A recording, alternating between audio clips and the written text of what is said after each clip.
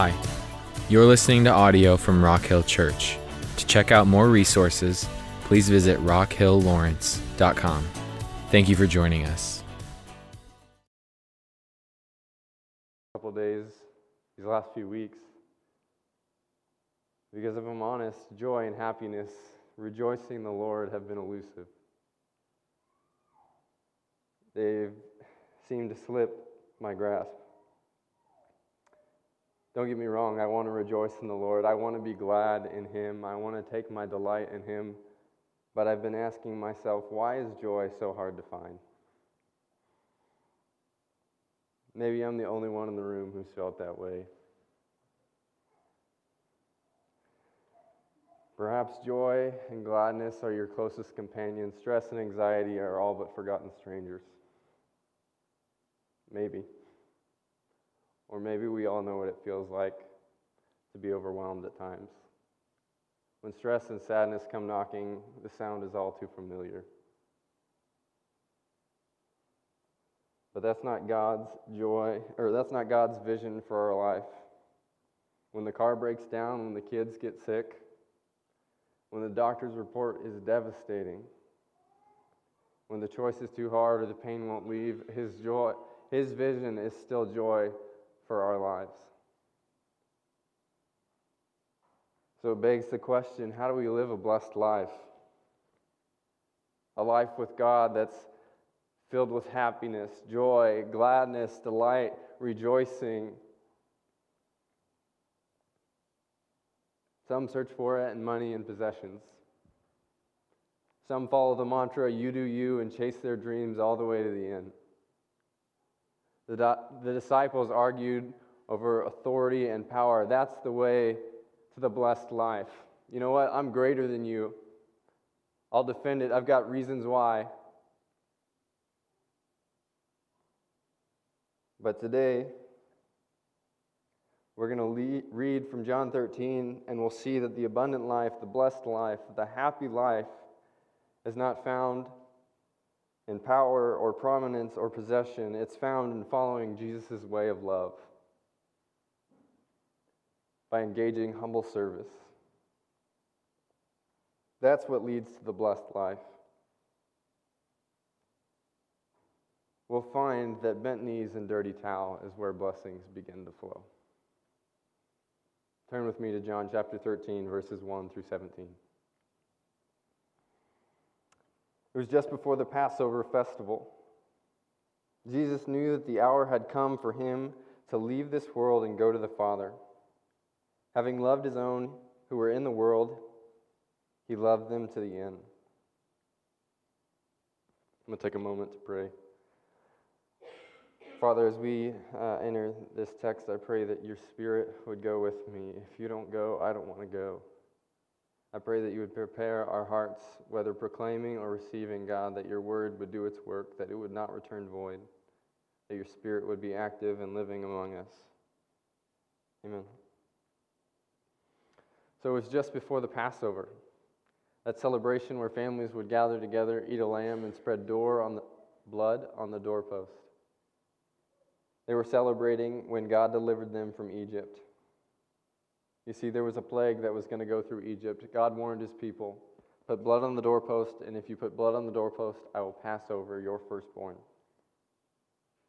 So the Israelites did this, but the Egyptians didn't, and God's plague came through. Every firstborn, man and animal, were wiped out. The Egyptians left Egypt with plunder in hand. God had delivered His people. God had rescued them. It's with this as the backdrop for our text that we remember what John has said earlier in this book. John the Baptist points at Jesus and he says, "Look, behold Him, the Lamb of God who takes away the sins of the world." God had delivered His people through the death of a lamb. And now He would deliver the world from their sin through the death of another lamb, the Lamb of God. Jesus was well aware of this fact. He knew His hour had come. He knew it was time for the Son of Man to be glorified and for the Father to glorify His name. He knew His hour had come to die like a seed planted in the ground, a seed that would come to bear much fruit. He knew that his hour had come to leave the world through the cross, through death, resurrection, and ascension back to his Father. Having loved his own who were in the world, he loved them to the end. You see, God loved his own in a special way. To be sure, God loved the world.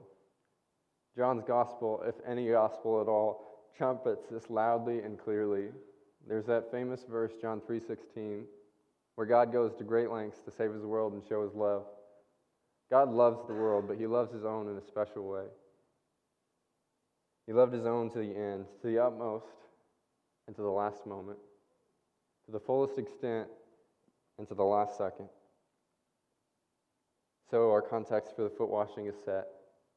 Jesus will demonstrate his love with full knowledge that his time left on earth is short. He's preparing the 12 to take on the mission of telling the good news to the whole world. He's preparing the 12 for a life after Jesus was on earth. How would he do it? The stakes are high. He would do it by beginning to call his own, to follow his way of love through humble service, for their joy, others' benefit, and his glory. Verse 2, the evening meal was in progress. The devil had already prompted Judas, the son of Simon Iscariot, to betray Jesus. Jesus knew that the Father had put all things under his power, that he'd come from God and was returning to God. So he got up from the meal, took off his outer clothing, wrapped a towel around his waist. After that, he poured water into a basin and began to wash his disciples' feet, drying them with the towel that was wrapped around him. Just picture that room with me for a moment. The disciples are having this feast in the upper room. It's probably lively with celebration. And Jesus just gets up and goes to the corner of the room. And the disciples are interested in what Jesus is doing. He's their rabbi. He's their teacher. He's their Lord. So a few of them take notice. He starts to put on the garb of a slave. Some of them are confused and start nudging the disciples next to them. Hey, what is he doing? Jesus continues. He goes over to the other side of the room and he gathers some water and a basin. Now the room begins to go from celebration to silence. Hey, that basin looks familiar. I don't think he's making salad. I'm pretty sure that's the foot washing bowl. What is he doing? What is he doing? And to their surprise, he keeps going. He doesn't stop there. He brings the basin over. And he goes around the circle. He pours water over their feet. He catches the water in the basin. He kneels down, and with the towel wrapped around his waist, he dries their feet. And the offense of God's love begins to crack and melt every hard shell of the disciples in the room.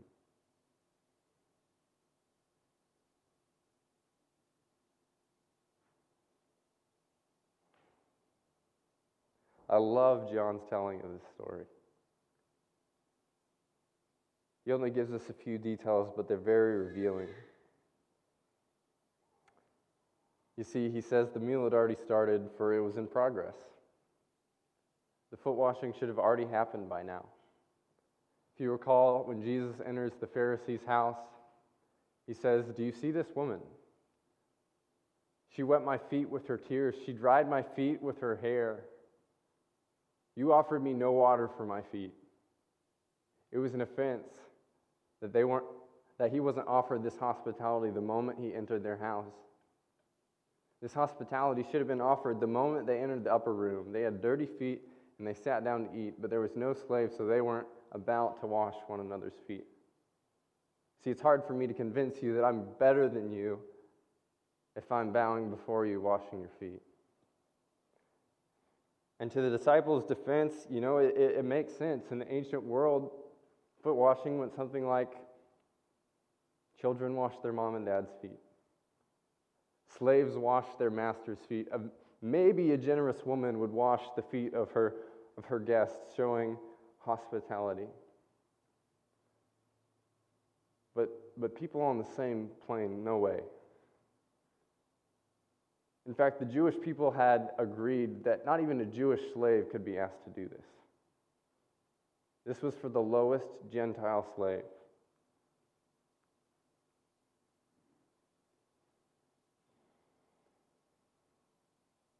So it makes sense the disciples, in their honor and shame culture, didn't want to bow down and wash their feet. It makes sense that they passed.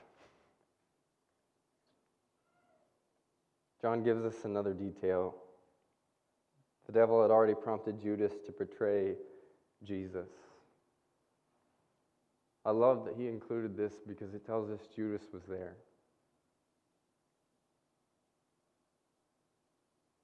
He washed everyone's feet.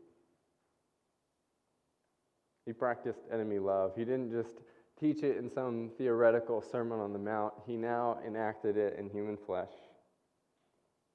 He looked at the man who he knew full well would betray him that night.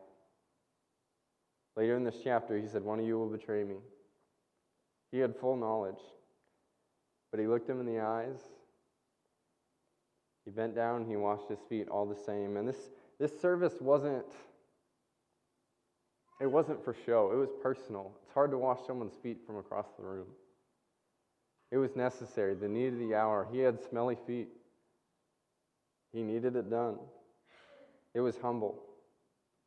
Jesus was his superior, his rabbi, his Lord, his master. But Jesus places himself under even his enemy and shows him this love. What makes it all the more shocking is that Jesus knew the Father had put all things under his power. Think about that. All things, not some things, not most things, all things were under his power. We're talking about the God who can bring into being things which were not. The one who said, "Let there be light," and light obeyed. He told a dead man, "Get up and walk," and he listened.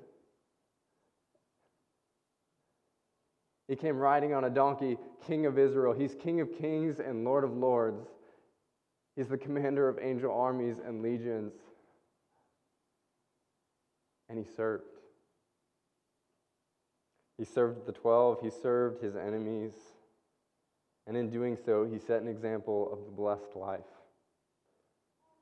He set an example of a life of love expressed through humble service. Verse 6. He came to Simon Peter, who said to him, "Lord, are you going to wash my feet?"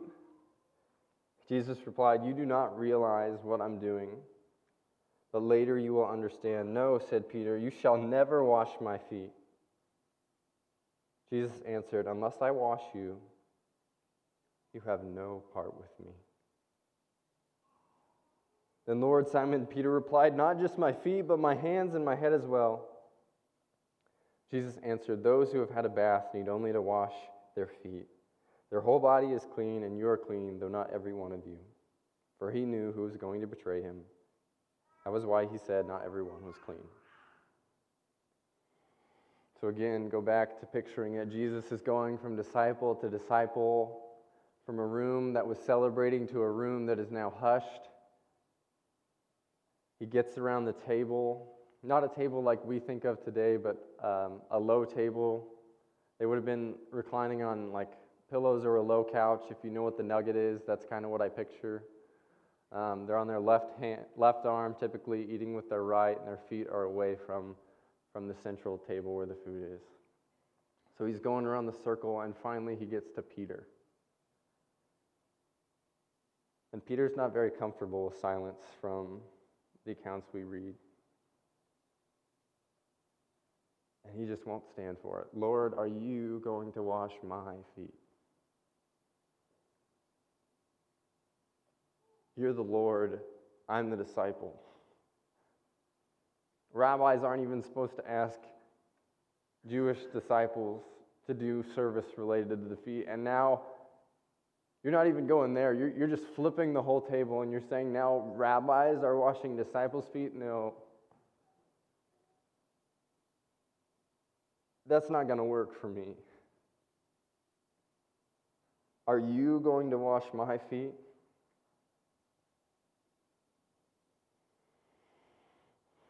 It's reminiscent of another follower of Jesus, John the Baptist. You want me to baptize you? You should be baptizing me. You're coming to me. But Jesus begins to break the categories of those who follow him. He does something they don't understand. He assures Peter, you know what? Later, you're going to get this. It's going to make sense. After these things, after the cross, you're going to look back on this and you're going to know what I'm doing. I know you don't get it right now, but you will. That doesn't work. Lord, you're never, not ever going to wash my feet. Peter now tells his Lord what to do. That's not going to work. I'm going to put my foot down. Thanks. I heard Will. Are you going to wash my feet? No. I think Peter's intentions were great. I think he wanted to honor his Lord. And in honor and shame culture, he was like, Lord, you are putting yourself under me. This doesn't make sense. I want to worship you. Jesus makes himself clear. Peter, if I do not wash you, you have no part with me.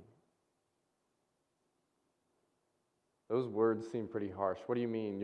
You're making you washing my feet a condition of our relationship? But Jesus is no longer speaking only about the washing of feet. The washing of feet becomes a metaphor for something else. It's kind of like the running metaphor of John 10 and the Good Shepherd. The foot washing means something. Peter, if you're not washed from your sin, you have no part for me. If you're not washed, if you're not made clean, you have no part with me. I find that often the words of Jesus that sound harsh upon first glance are really good news. They're really good news. The condition of my relationship with Jesus is that his service makes me clean. To be sure, I have to repent. I have to believe. I have to trust Jesus with all that I am, but it's his work, not mine, that makes me clean. Jesus goes on to explain the metaphor even further. Mark's account of why Jesus came also sheds some light. I came not to be served, but to serve, and to give my life as a ransom for many. The way he would serve was by giving his life. The way he would love his own to the end was by giving his life. There was no greater love than this. Unless the Lamb of God who takes away the sins of the world washes you, you have no part with Jesus.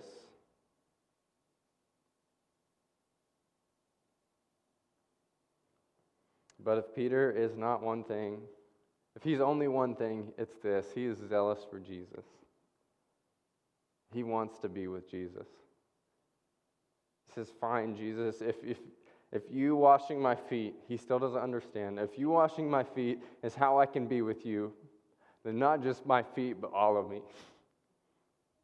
My hands and my head, wash me clean. Jesus explains, because as one commentator said, actions may speak louder than words, but explanations help. Explanations help. So he tells us, Peter, you've already taken a bath. If you've taken a bath already, you don't need another one. You just need to wash your feet.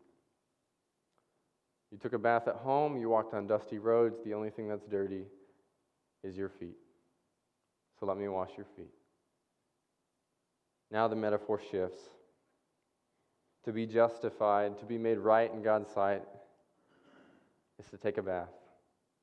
Peter has already taken a bath. Because of the word Jesus has spoken to him, Peter has been made clean. But nonetheless, Jesus tells him, you still need your feet washed. You still need the sanctifying washing, the sanctifying forgiveness of sin. That's why he taught us, Father, forgive us our sins as we forgive those who sin against us. And if we're asking for daily bread, in the line right before that, we're asking for daily forgiveness of sin.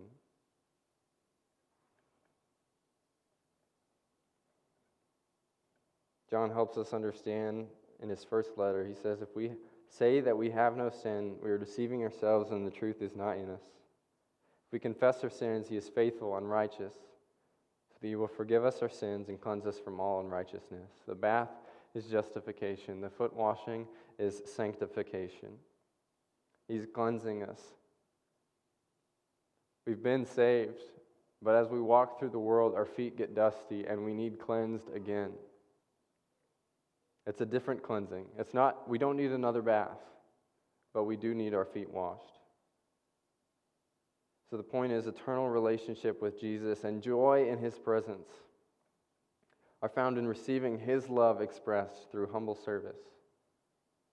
Not just in a foot washing, but humble service on the cross. You see, Judas, he would not experience this. He was the one Jesus was referring to when he said, now all of you are clean. Judas would soon betray his master. Verse 12. When he had finished washing their feet, he put on his clothes and returned to his place. Do you understand what I've done for you? He asked them. You call me teacher and Lord, and rightly so, for that is what I am. Now that I, your Lord and teacher, have washed your feet, you should also wash one another's feet. I have set you an example that you should do as I have done for you. Very truly, I tell you, no servant is greater than his master, nor is a messenger greater than the one who sent him. Now that you know these things, you will be blessed if you do them. When he finishes washing their feet, he asks a pretty peculiar question. Do you understand these things? He just told Peter in the room where all of the disciples clearly heard him, you won't understand this. Not yet, not in its fullness, not until after these things happen. Not until I go to the cross. But after, you'll think back and you'll know what I meant. He develops his teaching, and he says who he is, who the disciples know him to be. He is teacher and Lord, Lord and teacher. It's from that station that he humbled himself. It's from that station as Lord and teacher that he set an example of love through humble service. It's from that station that he now commands his disciples to follow him in this way. He argued from the maxim, no servant is greater than his master. Listen, guys, if I got down on my knees, if I washed the dirt off your smelly feet, you have no excuse. I'm your rabbi, I'm your teacher, I'm your Lord. If I did it, you have no excuse. The one who is sent is not greater than the one who sends them. If I'm sending you out as my representatives to represent me, you must do what I do. They have no excuse. It's as if Jesus is saying, rejoice. Hey, I'm going to say it again. I want you to get this, rejoice. Hey, I know I just said it. I asked a question to draw you in. I gave you this illustration of foot washing. I told you that's why I came. I set an example for you, called all of your attention to that example. I gave you a logical reason. And now I'm going to tie it to a blessing. If you do these things, if you know these things and you do them, you will be blessed. Hey guys, I don't want you to miss this. Here's 6, 7, 8 reasons why. Pay attention. The blessed life is found in following me. Follow my way of love through humble service. I don't think he wants us to miss this. And to be clear, following him does not mean we start performing foot washing ceremonies. I don't think there's anything wrong with a foot washing ceremony. But he wants us to engage in necessary, practical, humble, other honoring acts of service. If their feet are dirty, if that's the need of the hour, wash them. But the need of the hour probably looks different in today's world. The need of the hour probably looks different in the 21st century.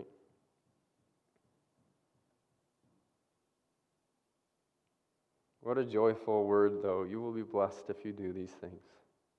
You'll be blessed if you follow Jesus' way of love through necessary, personal, and humble service. I don't think he wanted the 12 to miss this, and I don't think John wanted later generations to miss it. I think it's fair to say that the New Testament authors got it. Paul in Philippians 2 writes, Christ, who being in very nature God, did not consider equality with God something to be used to his own advantage. Rather, he made himself nothing, taking on the very nature of a servant. To the Colossians, he said, serve one another humbly in love. How about James? Be not only hearers of the word, but doers of the word. Do not merely listen to the word and so deceive yourselves. Do what it says. Anyone who listens but does not do what it says is like a man who looks in the mirror and immediately walks away and forgets what he looks like. But the one who looks intently into the law that brings freedom and continues in it, not forgetting what they have heard, but doing it, they would be blessed in what they do. How about Peter? The guy who really didn't get it, the guy who protested not once but twice. The end of all things is near. To be sober-minded and pray.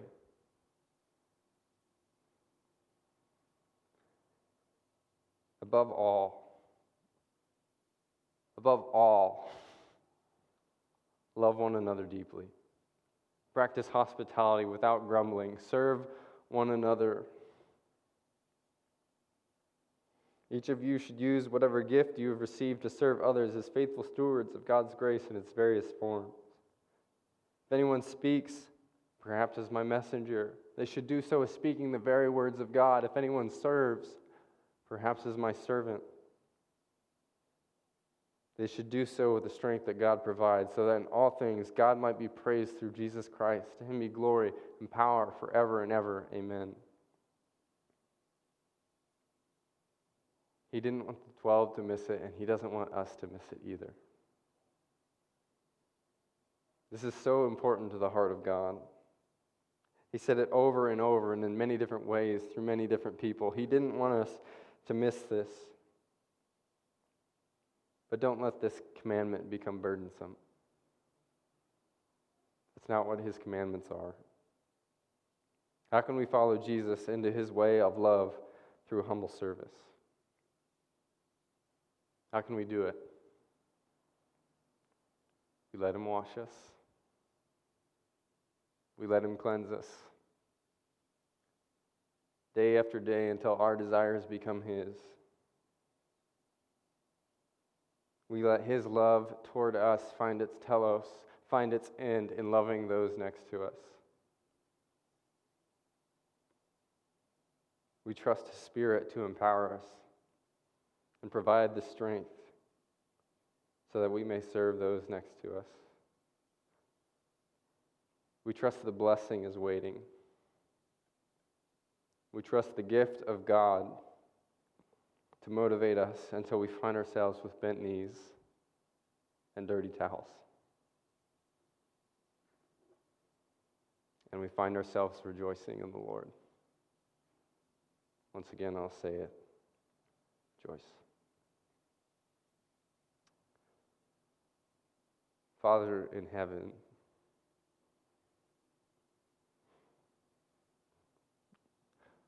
you are good, and your ways are good. We love you, and we love your ways.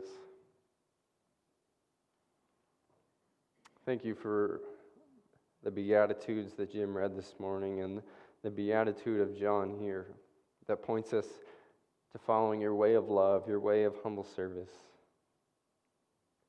God, we want the happiness that comes from serving others, but may we do it out of the overflow of love that you have given us.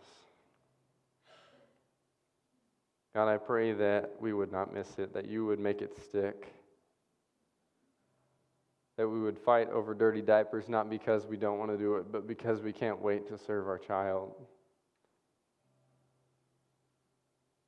Whatever the equivalent of feet washing in our lives is, God, help us to see it and fulfill the need of the hour. God, we love you. Help us to do this. Give us the strength. In Jesus' name, amen.